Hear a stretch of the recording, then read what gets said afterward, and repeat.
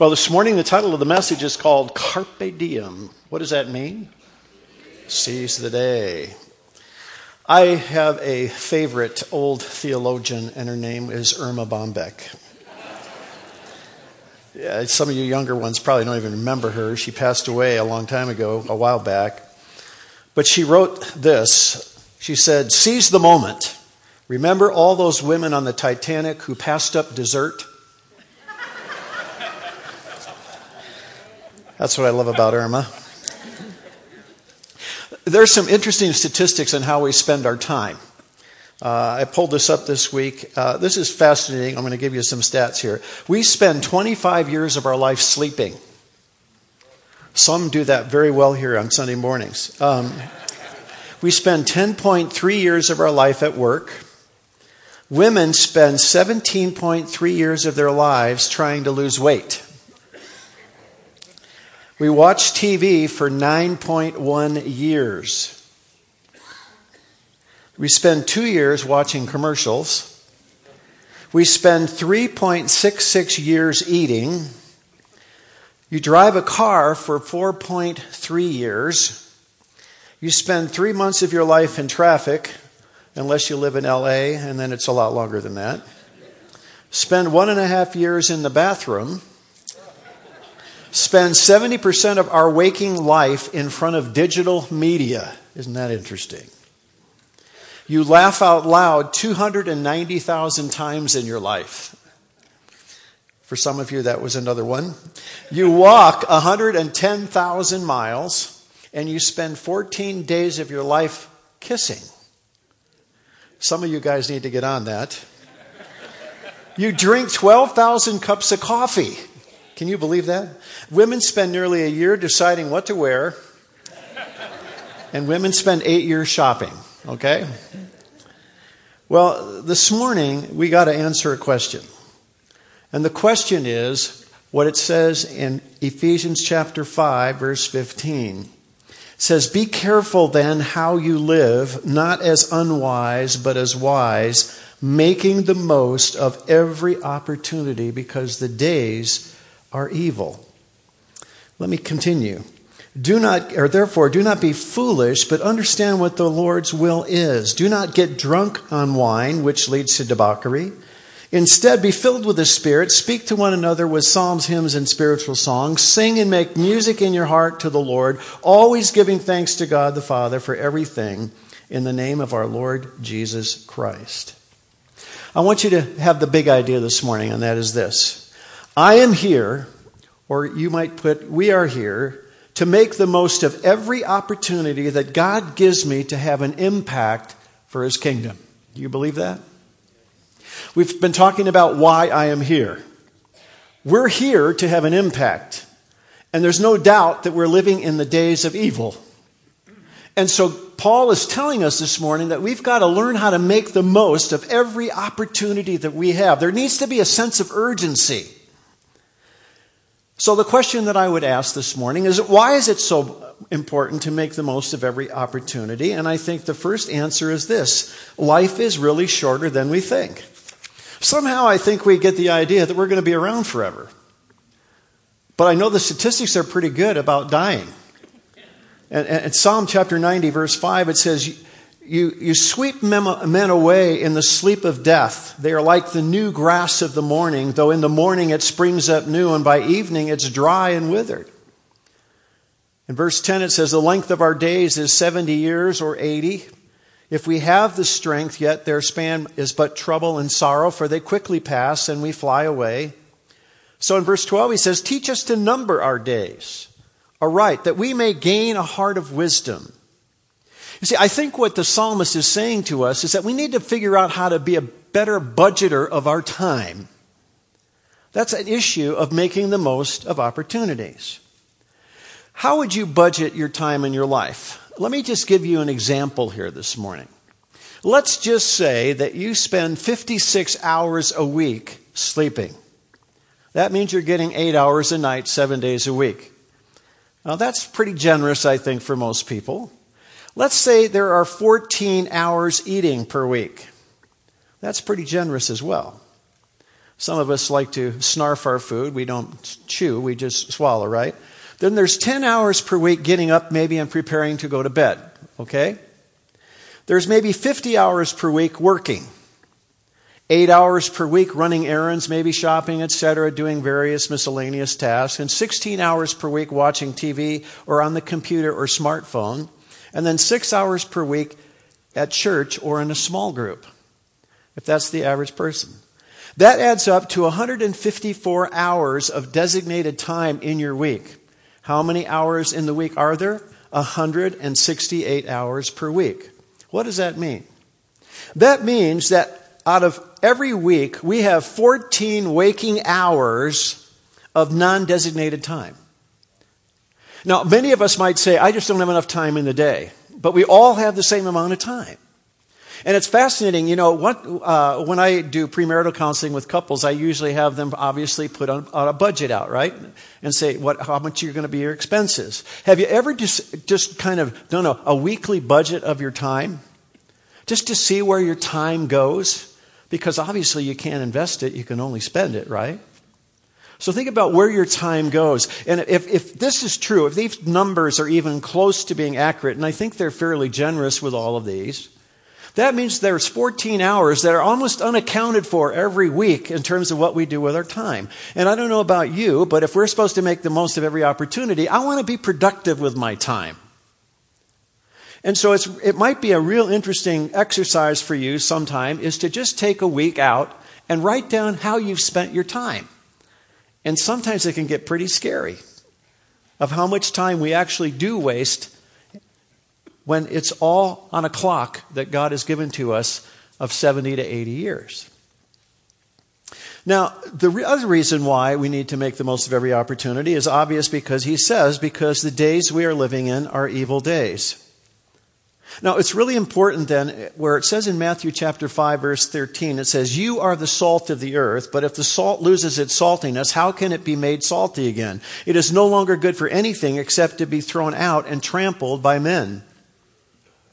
Now, what's really interesting about this particular passage of Scripture, this salt was often used in those days as a way to preserve foods, if you will. But the salt came from rock fossil, and it was a variety that came from the external part of perhaps the Dead Sea or other places. And because of that, it was subject to a lot of chemical changes, and so it would lose its flavor. And so they would take this salt and they would maybe put it on the ground and use it for sidewalks, if you will, or whatever. So it was made actually, literally, if the salt lost its savor, you could actually walk on it.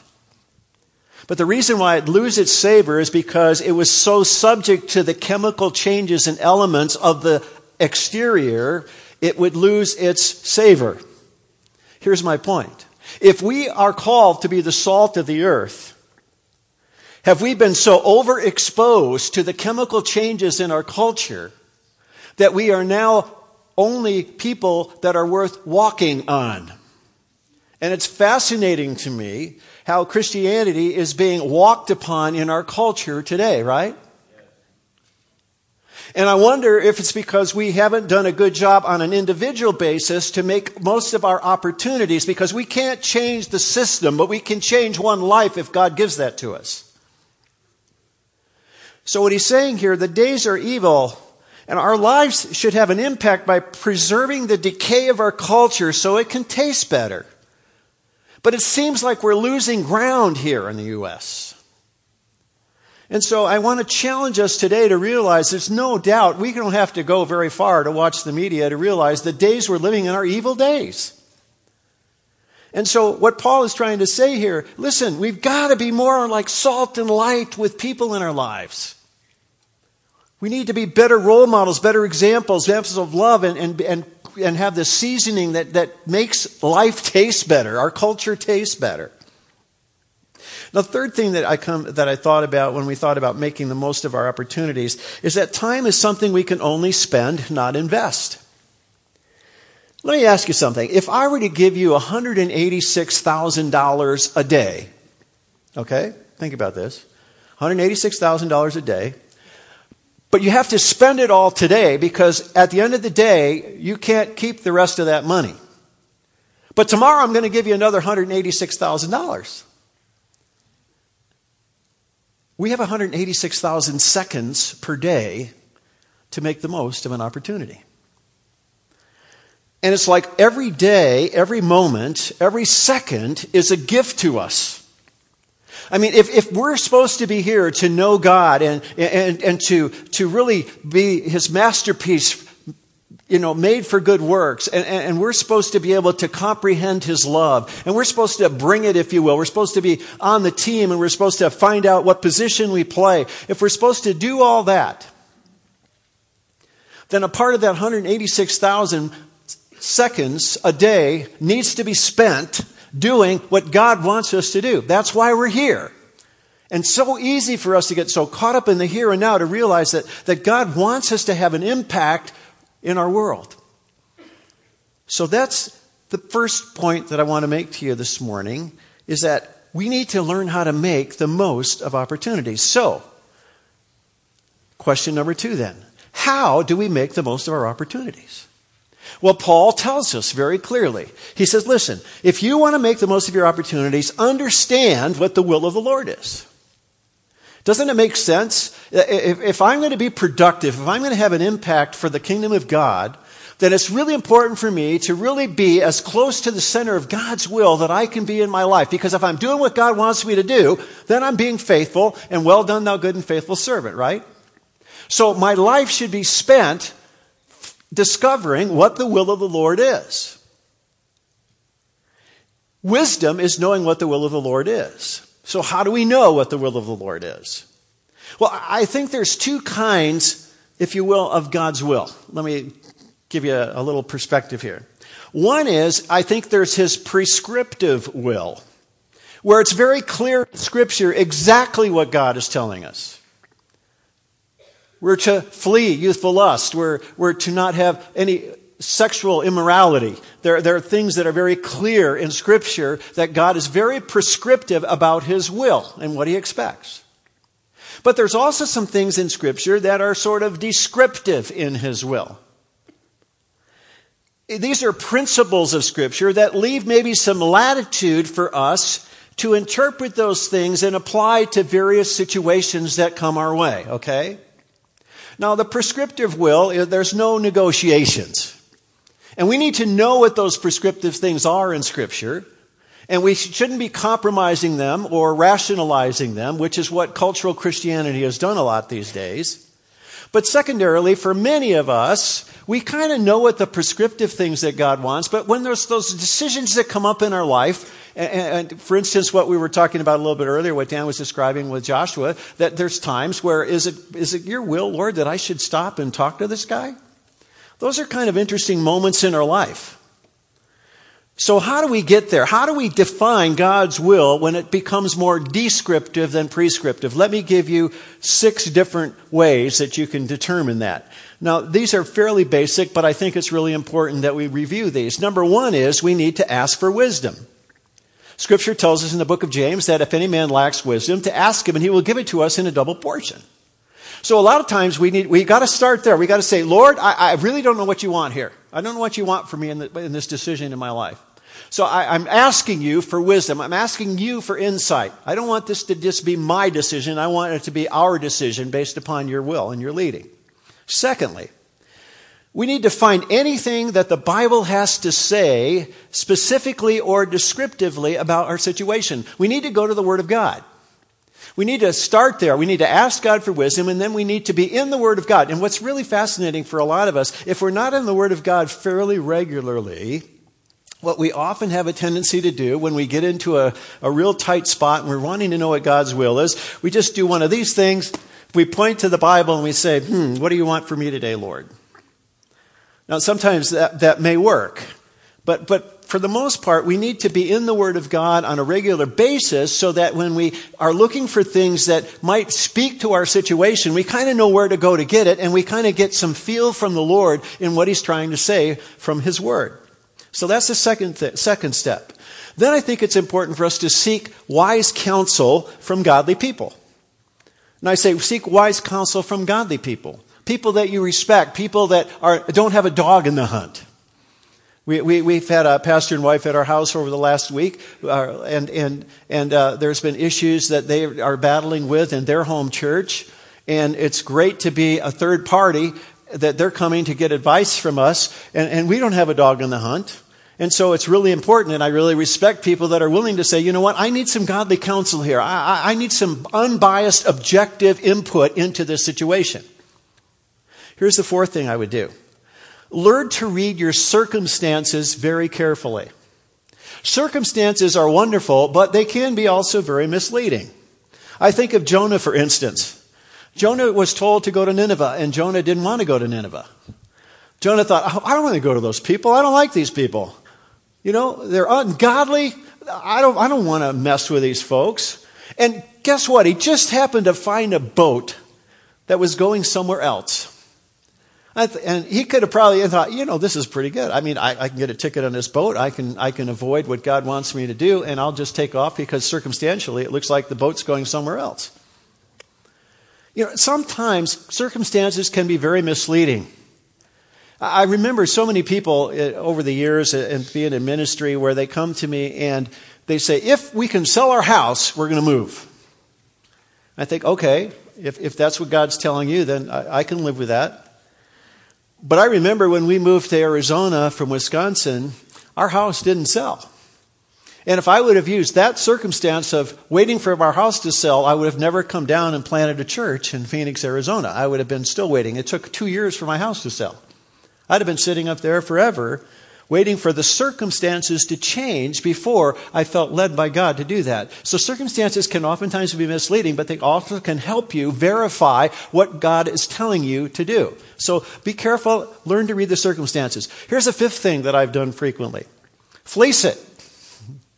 Sometimes you get to a point in your life where you say, Lord, if this is not what you want, then close this door. If this is what you do want, then please open the door. And God, here's something specific. If this is what you're calling me to do, and this happens, then I know it's coming from you. It's not so wrong to fleece it. It's not about doubt. It's about seeking what God really wants in your life. And so sometimes you can get a little overboard with the fleece thing, but I think there's times in our lives where we say, Lord, I just don't know. So God, if you close this door, then I know that it's not your will.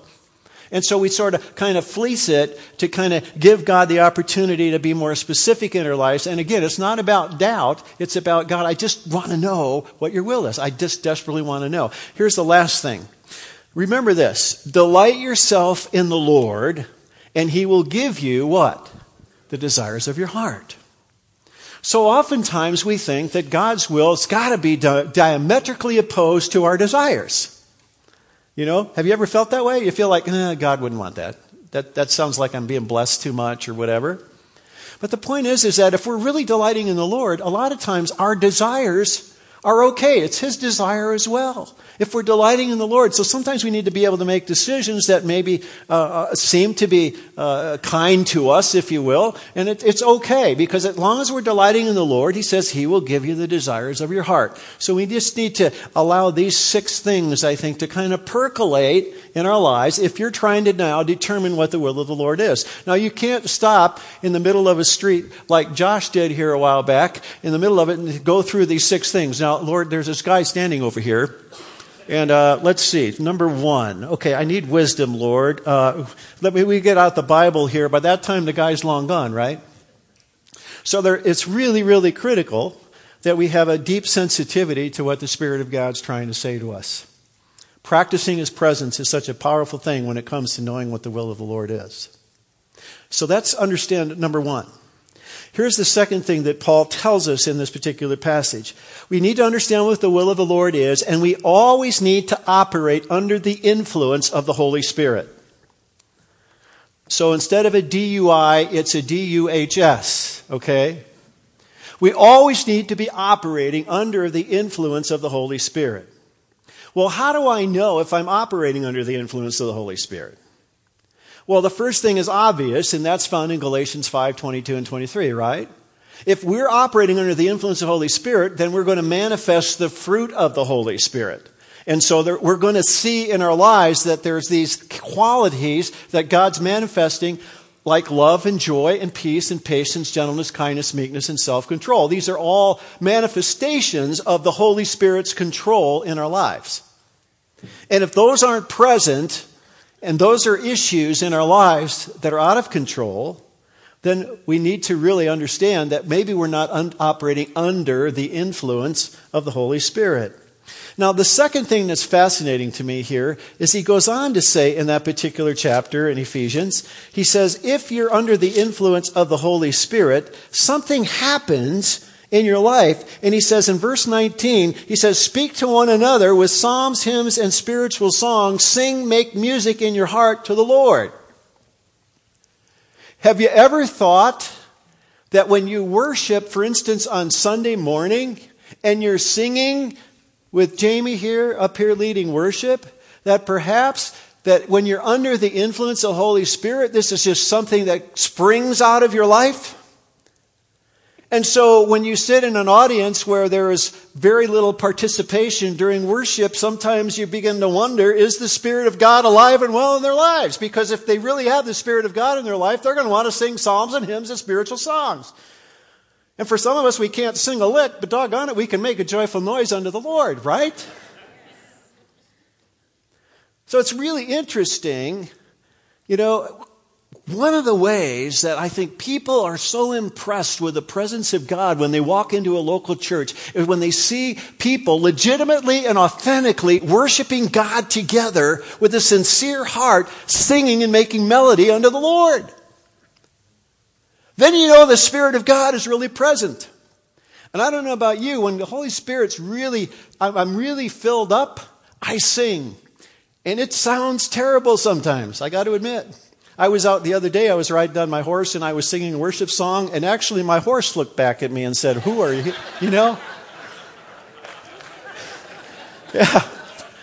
Yeah, it was so funny. I mean, it wasn't funny at the time. I said, Mo, come on, give me a break. I'm singing this worship song, and she looks back at me like, are you kidding? But have you noticed when you really feel the sense of the Holy Spirit in your life, you just kind of bubble up?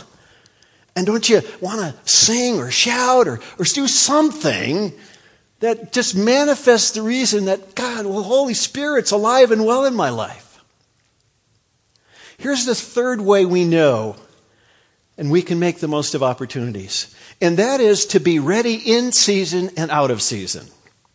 In 2 Timothy chapter 4, verse 2, he says, preach the word, be prepared in season and out of season to correct, rebuke, and encourage with great patience and careful instructions. He said, listen, you need to be prepared for every opportunity that God brings your way, whether it's convenient or not.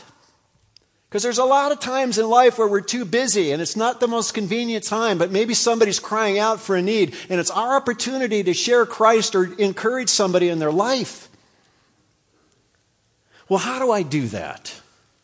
Well, I think it comes by intentionally praying every day for divine appointments. How many of us really do that? I know that historically that's something that I try to do often in my life. It doesn't happen every day, but a lot of days God reminds me, say, God, if there's an opportunity for a divine appointment today, I don't want to blow it. I want to be intentional about making the most of my time. And I have prayed so many times, in fact, especially when it comes to evangelistic opportunities to share the gospel. And when I was a police chaplain down in Phoenix, and now up here with the Yavapai County Sheriffs, whenever I go out with deputies, I always say, Lord, if there's a divine opportunity, if there's a moment, I want to be ready.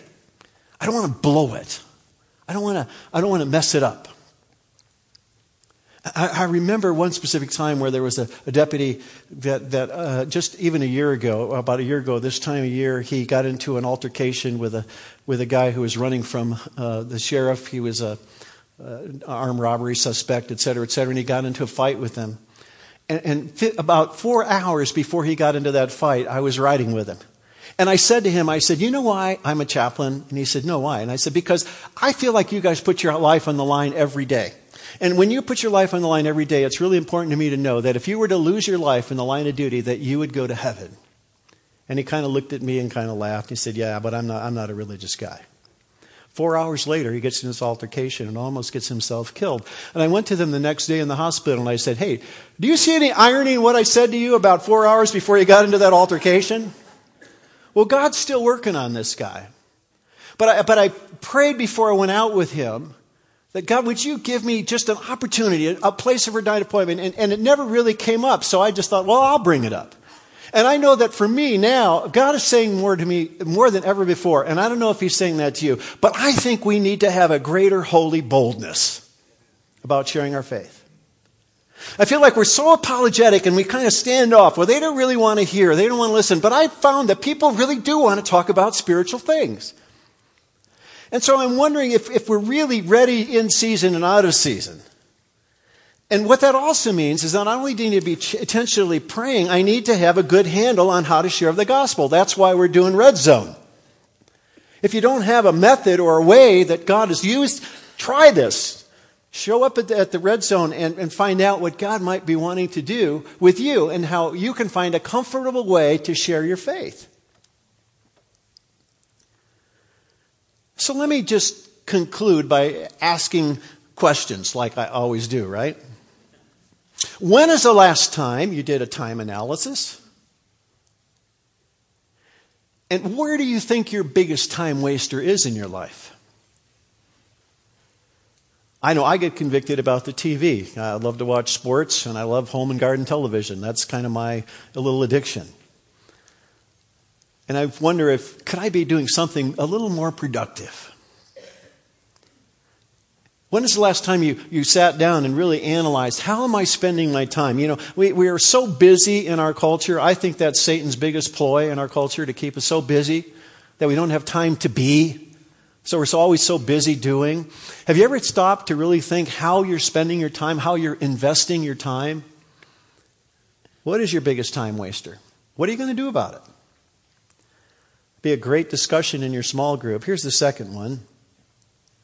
How many missed opportunities have you had to share the gospel with somebody? Those are moments where you look back in your life where you would have, should have, could have. You know what I'm saying? I can think way back in years ago when I lived in Iowa, there was a man who had cancer and he was a farmer in town, and I kind of had a burden for him. And I'd rubbed shoulders with him numerous times, and I thought, you know what, I really need to share Christ with this guy. And he died on me before I had the opportunity. And it's always stuck with me like, boy, I maybe had an opportunity and I blew it. I didn't share. How many missed opportunities have some of us had to share the gospel with somebody? Because we chickened out, or it wasn't quite as convenient, or we didn't know if they would be responsive. You know what? I have shared the gospel so many times with people, I have not had one person reject me. They respect what you have to say, especially if you've invested some time and energy in their life. Here's the third question. What are you seeking the Lord's will about in your life right now? What are you asking God? What do you want to know from God? And have you really attempted to, number one, ask God clearly with an open mind of what he wants for your life? Have you gone to the Word of God? Have you walked through some of those steps that we described so that God would really show you exactly what he wants you to do? Because you're here, again, to make the most of an opportunity, and part of that is knowing what the will of God is. And finally, do you really feel adequate in sharing the gospel with someone? And if you don't, then take some steps to get it figured out. If that's the red zone, if that's some other method, the bridge, some other method that worked for you or in the past, or something that you feel comfortable with, figure it out. Find out what it is. If it's just simply sharing your testimony and that's where you want to go with it, go for it. But let's stop making excuses for not sharing our faith. Amen? Come on, we got to be salt and light. And I'm feeling like in my own life that I need to be more, I would say, a holy boldness. You know, we're not cramming Scripture or Bible down somebody's throat. That's long since been a history, right? But I think what has happened is we've kind of hunkered down in our safe little havens called church, and we've forgotten really how to be salt and light out there in the community and in the workplace. So I challenge us, as Paul challenged us this morning, Be careful then how you live, not as unwise, but wise. That's what we're talking about this morning. Let's pray.